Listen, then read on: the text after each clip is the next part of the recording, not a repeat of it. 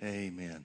Why don't you turn in your Bibles tonight to two openings of Scripture, Hebrews chapter 11 and Mark chapter 11. Hebrews chapter 11 verse 1 and Mark chapter 11 verse 24. Hebrews 11:1 is the Bible definition of faith. It's the translation from the Greek to the English in the King James is a little difficult for us. Sometimes I like to look at some other translations of Hebrews 11:1 to get a little better understanding of what it says. Hebrews 11:1 in the King James says, "Now faith is the substance of things hoped for, the evidence of things not seen." Different translations of this verse will relate it in different ways. Instead of saying faith is the substance of things hoped for, many translations say faith is the assurance of the things that we hope for. I like the ERV says it this way: faith is what makes real the things we hope for. It is proof of what we cannot see. I like that. Faith is what makes real the things that we hope for. It is proof of what we cannot see. We's translation says it this way. It says, "Now faith is the title deed."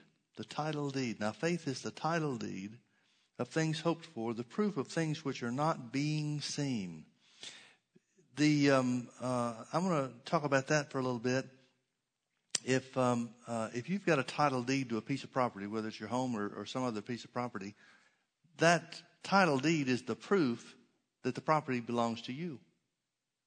Now, if somebody was impressed of the Lord to bring you the title deed to a piece of property that you've never seen, whether it's local or whether it's some distance away, that title deed in your hand, signed over and bequeathed or transferred over to you, would be the proof of the property, even though you can't see it. Well, that's what the Bible says that faith is. Faith is the title deed for the things that you can't see. It's the title deed for things that you cannot see. In the same way, if a rich man made you a beneficiary of his will, you'd be rich at the point of his death, even if you didn't know you were in the will. And let's say, imagine for a second that they couldn't get a hold of you. Maybe the person that bequeathed you the money, their estate or executor of the estate is looking for the heirs and looking for the beneficiaries of the will and so forth, and they can't find you. Maybe you've moved and maybe you don't have a current address with them. They can't find you. Regardless of the fact that you don't know and they can't even notify you of what's yours, you would still be a rich individual as the beneficiary of that rich man's will.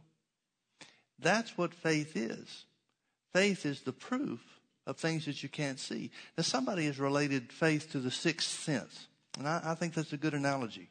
We know that the human body has five senses: hearing, smelling, tasting, feeling, and seeing. And those five senses work independently of one another. For example, some of the things you see, you can't hear. Some of the things you hear, you can't smell. Some of the things you smell, you can't see. We wouldn't doubt that someone in the room is wearing perfume because we can't see the perfume, because we can smell it. In the same way, it's foolish to doubt the things that we can't see, the promises of God's word that we can't yet see with our natural eye. It's foolish to doubt that those things are real just because your five physical senses can't register on them. Wouldn't it? That would be a foolish thing to do. Yes, that's where the devil tries to keep us. The devil tries to keep us into the sense realm. He tries to tell us that the promises of God aren't true. He tries to tell us that healing's not real because you can't see it or you can't feel it. Well, if we use that same analogy where the five physical senses are concerned, as I said, one very easy one to see is the one we just mentioned. We wouldn't doubt that somebody's wearing perfume because we can't see it, because our physical sense of smell tells us that somebody's wearing perfume. Well, we don't doubt those things because we understand that's how they work. Faith, which, as I said, somebody has called the spiritual sense or the sixth sense, works independently of your five physical senses. It works independently of your five physical senses. Now, in Mark chapter 11, verse 24, Jesus said something very, very important when he's talking about the operation of faith. Verse 23, I guess we should relate the whole thing together.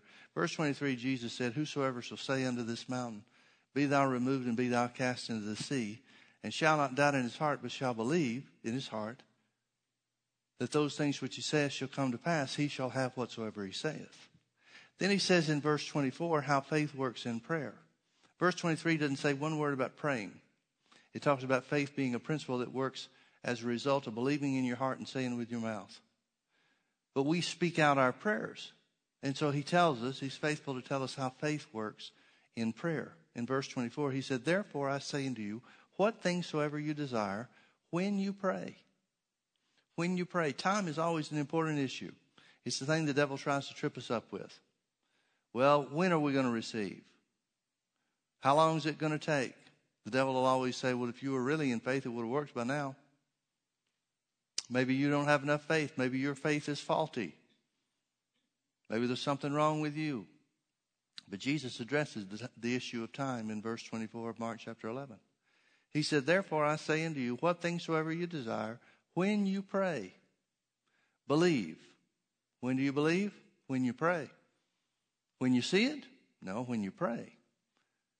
What things soever you desire, when you pray, believe that you receive them, the things that you pray, and you shall have them. Now, we're talking about healing. This is healing school, so let's put it in a healing context.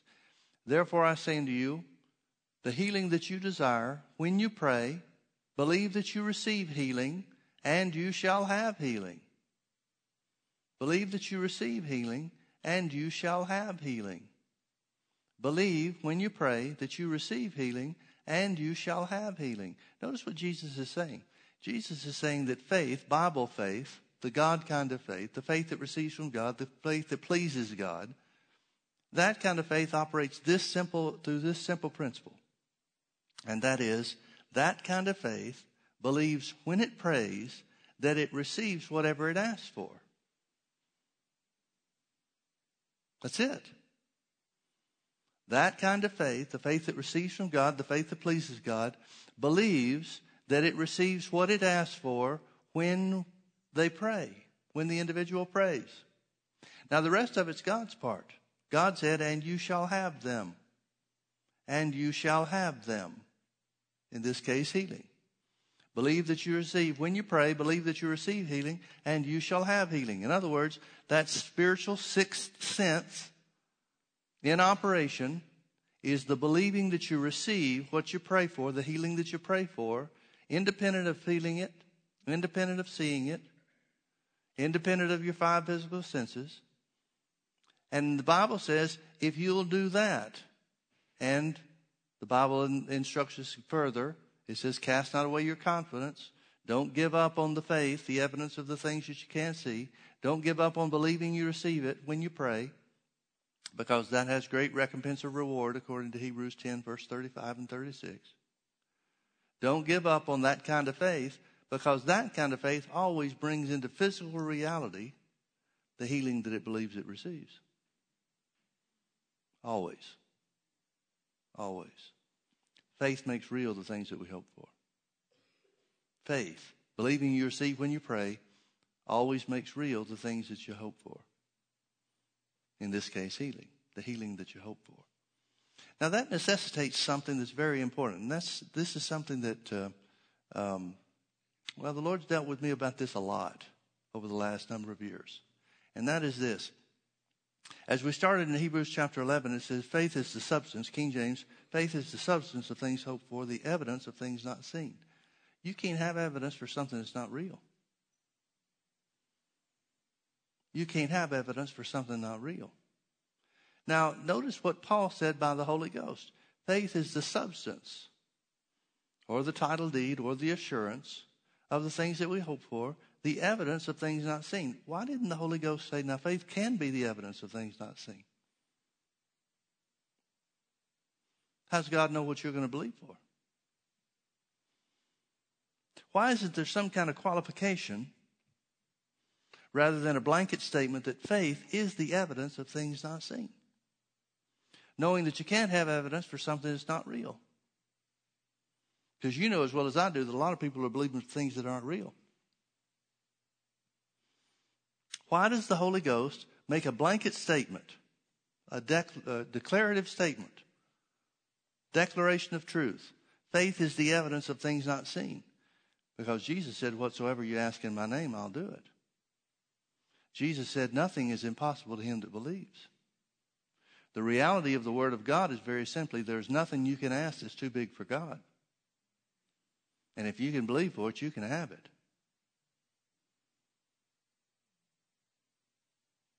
So faith, the kind of faith that believes it receives when it prays, is the evidence. It is the title deed.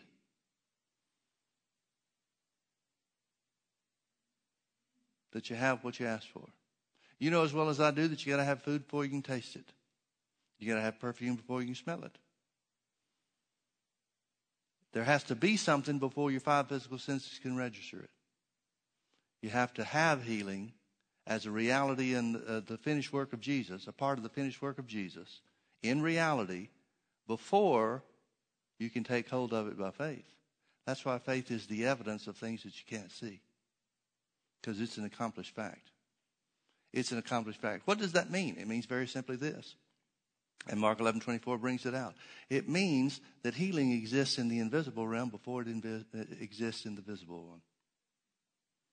Or the physical realm.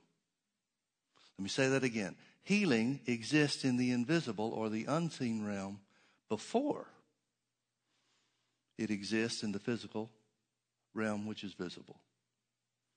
That has to be the truth. Again, Jesus said, therefore I say unto you, what things you desire, Mark 11:24, what things you desire, the healing you desire, believe that you receive that healing. When you pray, believe that you receive that healing, and you shall have that healing. Now let's go back to the first example that we used about the title deed. If somebody brought you a title deed and transferred it and said, I've already signed it over to you, this is a title deed for a piece of property the Lord told me to give you. Let's say it's a house. That house is yours before you take possession. That house is yours because of what the owner of the house did to make it yours. The title deed is just a document, a piece of paper that identifies his wishes as the owner of the property to make it yours. But it's yours before you ever visit the property. Before you ever put dishes in the cabinets, clothes in the closets, or socks in the drawer. Before you ever take possession of it. In reality, it's yours. That's the way that healing works, it seems. Healing is yours because God transferred it to you through the work of Jesus. But it's up to you to take possession. Now, you could ignore that piece of property. You could frame the title deed and put it on the wall. You say, oh, isn't this pretty? Look at what God did for me. God put it on a person's heart to come give me a house. And you could fail to ever take possession of it.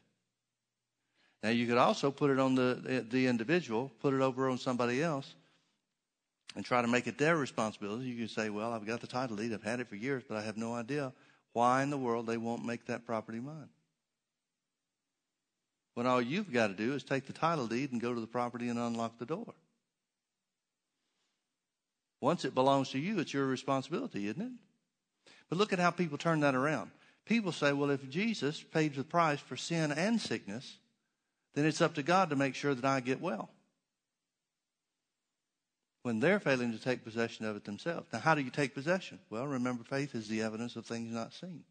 It's the title deed to the things that we hope for. What is faith? Jesus said, faith is what things soever you desire when you pray, believe that you receive them, and you shall have them. In other words, the way to take possession of your property is to believe you receive healing when you pray. And not be moved off that. And not be moved off that. Cast not away your confidence, which has great recompense of reward. The devil's always going to try to make you turn loose, and he usually tries to do it through the five physical senses. He'll try to tell you, well, you can't see it and you can't feel it, so healing must not be real. But it is real. How do we know it's real? Because we believe we receive it when we pray. Yeah, but how do we know? Because Jesus said, when you pray, believe you receive it and you'll have it. It comes down to whether or not Jesus told us the truth, doesn't it? See, if God's word is true, if Jesus is the Son of God, for whom it says of God that it's impossible for him to lie, then it simply comes down to his word. Faith is honoring God's word in your life. Faith is accepting God's word to be true no matter what you can see, no matter what you can feel, no matter what your five physical senses tell you. Faith says it's true because God said so. Therefore, I choose to act on it. How do you do that? I believe I receive my healing when I pray.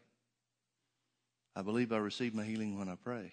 Now, what's going to happen then? Well, if you hang on to it, if you refuse to cast away that kind of confidence, then it'll become so real to you that you'll start thanking God before you see it. The Bible says of Abraham, who Romans chapter 4 tells us to follow his faith, be followers and imitators of Abraham's faith. It says Abraham was strong in faith, giving glory to God. Who gave Abraham the idea to praise God for the answer before he saw it? If God's the one that told him about it and the Bible doesn't give us a record, then God hasn't given us a faithful account of his faith. But if Abraham came up with that idea, it says Abraham was strong in faith, two conditions, two characteristics of his strong faith. Abraham was strong in faith, number one, giving glory to God. Number two, being fully persuaded that what God promised he was able also to perform. In other words, it says of Abraham and his faith, you remember the promise God made to him, promised him that he'd have a child when he was 100 years old, way past the point of having children. It's a physical impossibility. Now, folks, whatever you're believing for, it can't be more impossible than Abraham's situation. It may be just as impossible, but it can't be any more impossible. So if it'll work for Abraham, it'll work for anybody. You can't get anything more impossible than Abraham's situation. And if his faith brought him his answer, then your faith can bring you your answer. And it says of Abraham's situation that in spite of the physical impossibility, in spite of not being able to see or feel or hear or taste or smell or whatever else I left out, in the face of impossibility according to his five physical senses, he became so persuaded, fully persuaded, that God was able to do what he promised, that he got happy about it before he saw it. That he got happy about it before he saw it. Now, what in the world would make somebody so confident of God's ability to keep his word that they would glorify God for the answer, that they'd get happy about it like he did? There's only one thing, and that is to focus on what God promised. And then to recognize the one that promised me is the one that created the universe. Now, if Abraham is looking at his circumstances, if he's checking his body every day, saying, well, I don't feel any different than I did yesterday, don't feel any stronger, don't feel any more able to have a child today than I did yesterday or last week, then there's no way in the world that he's going to develop a confidence in God keeping his promise to him. No way in the world. So what does that mean? That means a right mental attitude is critical to you having the thing that you believe you receive. A right mental attitude is a critical ingredient. Now, what does it mean to have a right mental attitude? Well, it means very simply this.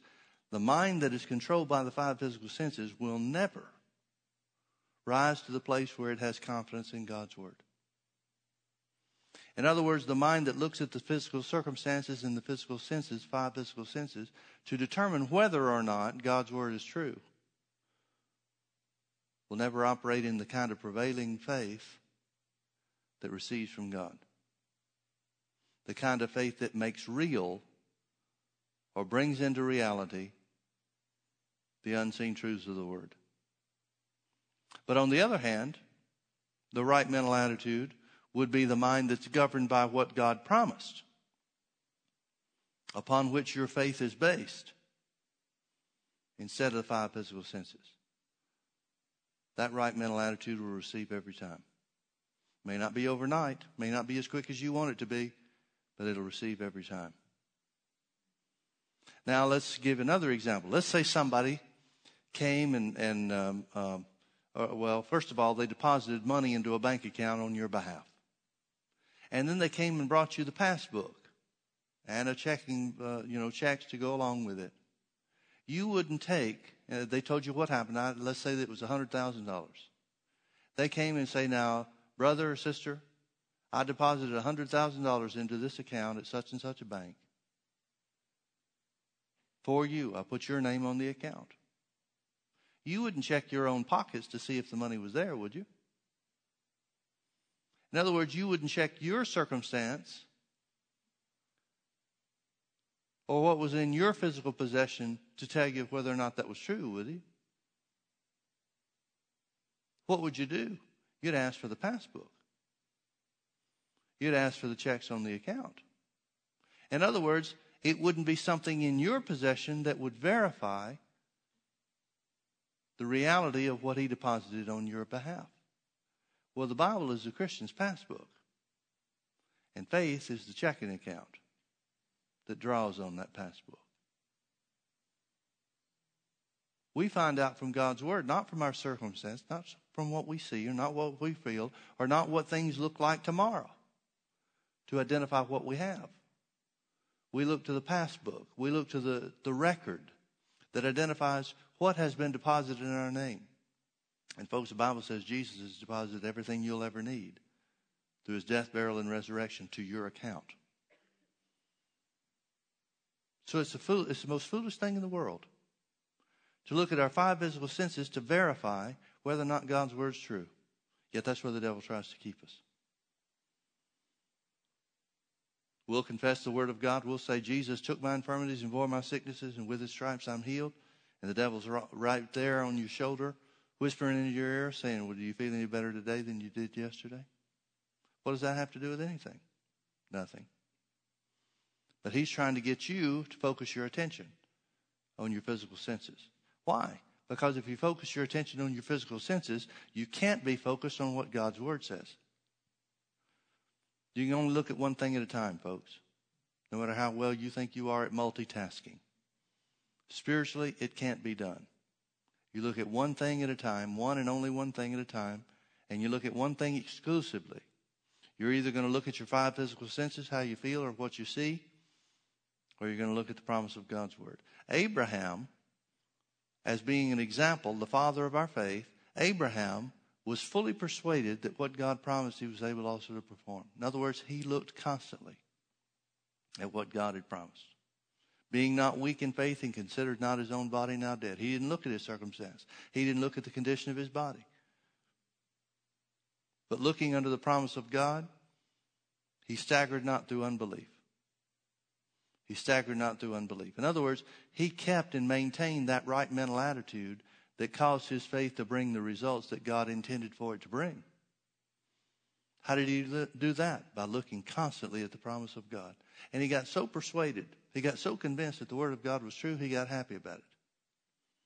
You can't find any instruction that God ever gave him and said, now, Abraham, this time next year you're going to have a child, but I want to make sure that you start doing something every day. You've got to praise me for the answer. It's not the way it went. Abraham started praising God for the answer because he was persuaded that God's promise was true. How do you get that persuaded? By looking only at the promise. By looking only at the promise. There's an interesting thing that the Bible talks about magnifying God. To magnify God means to make him bigger.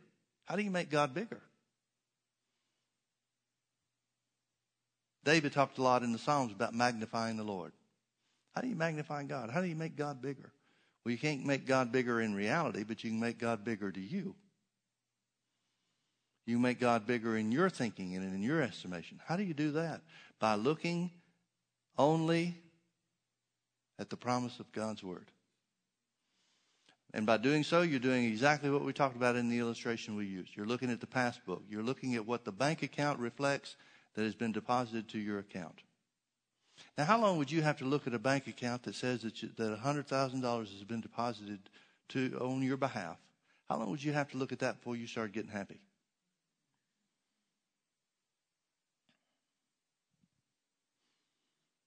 As soon as you realized that that bank book was not a forgery and nobody was pulling your leg, this was the real deal, you'd be happy instantly, wouldn't you? Well, why aren't we that way with the promise of God's word? In most cases, it's because we're trying to judge the truth of the word by our circumstance. We're trying to judge the truth of the word by our senses. Well, this doesn't line up with the way I feel. This doesn't line up with what I see in my body. So we judge, and this is exactly what the devil tries to influence us to do. He wants us to judge the truth of the word by what we see and how we feel. And what we see and how we feel has nothing to do with the truth of God's word. Not one thing in the world. And never will. Never will. You know, there have been things that I believed God for that when they happened, I thought I'd get a lot happier about it when it occurred than I really got. There were some things, I'm thinking of one thing in particular that I believed God for and stood in faith for some period of time, a long period of time. And I had the idea, man, when this comes in, I'm going to be so happy about this that it's just going to change everything about the way I look at things. And it came, and it was like, well, thank God that's done, but I sure don't feel the way I thought I was going to feel about it. By then, I was already moved on to other things to believe God for. My point is very simply this. A lot of times we think that if we had something in physical reality, it would make us feel differently than it really does. Which verifies that our feelings don't have anything to do with it, whether it's in visible form or invisible form. So why should we let that occupy our thinking? We shouldn't. Jesus said, therefore I say to you, what things soever you desire. Things we're talking about in this, for our purposes tonight and in these services on Sunday night is healing. What healing soever you desire. Believe that you receive healing, and you shall have healing. Believe that you receive healing, and you shall have healing. The faith works the same in every area. Believe you receive finances, and you shall have finances. Believe you receive peace, and you shall have peace. Believe that you receive sleep at night, and you'll have sleep at night. It works the same thing in every area. And in every area, the devil's always the same. He tries to make you doubt based on what you see or how you feel. Jesus said the realities that you can't see will become visible and will materialize if you believe you receive them when you pray. If you believe you receive them when you pray. If you believe you receive them when you pray. Now here's a question I've got for you, and we'll close with this. When is it more real? In invisible form or invisible form? When it's invisible, unseen, or when it can be seen? When is it more real? Just as real in invisible or unseen form as it ever will be when you can see it and feel it. That's the secret that the devil tries to hide from you. He tries to tell you it's not real unless you can see it or feel it. It's just as real when it's invisible. When it's unseen, when it's a part of the spiritual realm, it's when it's made a part of the visible or physical realm. It's just as real. Then why shouldn't we believe in it just as strongly before we can see it, as a lot of people think that they'll believe when they can see it? The answer is we should. And that's what Abraham did. Abraham looked at the promise of God so intently and became so persuaded that God's promise was just as good and just as real and just as true as the son that he was looking forward to having, that he got happy about it. And he praised God for the answer. And it brought the son that he was looking for. It brought into material reality, physical reality, the son of promise. Well, what's your son of promise? Is it healing? Is it finances? Is it something in a family situation? Could be anything. The Word of God is just as true and just as real before you ever see it as it is when it materializes. Thank God for His Word. Thank God that God cares enough about us to tell us what's ours even before we can see it or feel it. Let's pray. Father, we thank you so much for your Word. We thank you for the finished work of Jesus. Thank you, Father, that healing is ours. Though we can't see it, though we can't feel it, it's just as real as the time that will come where we can see it and feel it. So, Father, we glorify you for the healing that is ours and purchased by our Lord Jesus Christ. Thank you, Father. We believe that we received healing when we prayed. And so we thank you that healing is ours. Heaven and earth will pass away, but your word will never fail. No matter what we see, no matter what we feel, no matter what our five physical senses tell us, no matter what thoughts or doubts come to our mind, thank you, Father, that healing is ours and will forever be ours because Jesus purchased it for us with his precious blood. Hallelujah. Hallelujah. Thank you, Father. It's so good to be healed. We recognize that we're just as healed now when we can't see it and feel it as we ever will be when it materializes. Thank you, Father, that we're healed now in Jesus' name by faith in the Word of God. If you can believe, if you can agree with that, say amen. Amen. Amen. I remember Brother Hagin saying something right after I got to school at Rhema. It was in the afternoon healing school. In those days, he was teaching most of the afternoon classes. He got to the point where he let other people do it. But he was teaching healing school one afternoon. I'd been there for just, I don't know, a couple of weeks maybe. Brother Hagin said something that didn't have anything to do with what he's teaching. But he looked right over to where I was sitting, not specifically at me. He didn't know who I was at the time. But he just kind of looked over in my general area in the auditorium. Small room, smaller than this room, much smaller than this room, less than half the size of this room. And he said, you know, I feel sorry for people that have always had it easy. Well, I immediately thought, not me. I always wanted to be one of those people that had it easy. He said, yeah, I feel sorry for people that always had it easy, always had things handed to them. He said, because they never learned the value of trusting God. He said, there is nothing of greater value than to learn to trust the Lord. Boy, it took me a while, but I understand it now. There's something about understanding how and knowing the value of trusting God and standing on his word in spite of the impossible circumstances that we're faced with. That's better than having somebody hand you whatever you need at every turn. Sooner or later, somebody giving you handouts runs out. I wish they'd learned that politically. Sooner or later, handouts run out. You run out of other people's money, sooner or later. Then what do you do? Well, people that know how to believe God aren't worried about it because their supply never runs out. Amen? Amen. Well, God bless you. Thank you for being with us. You're dismissed.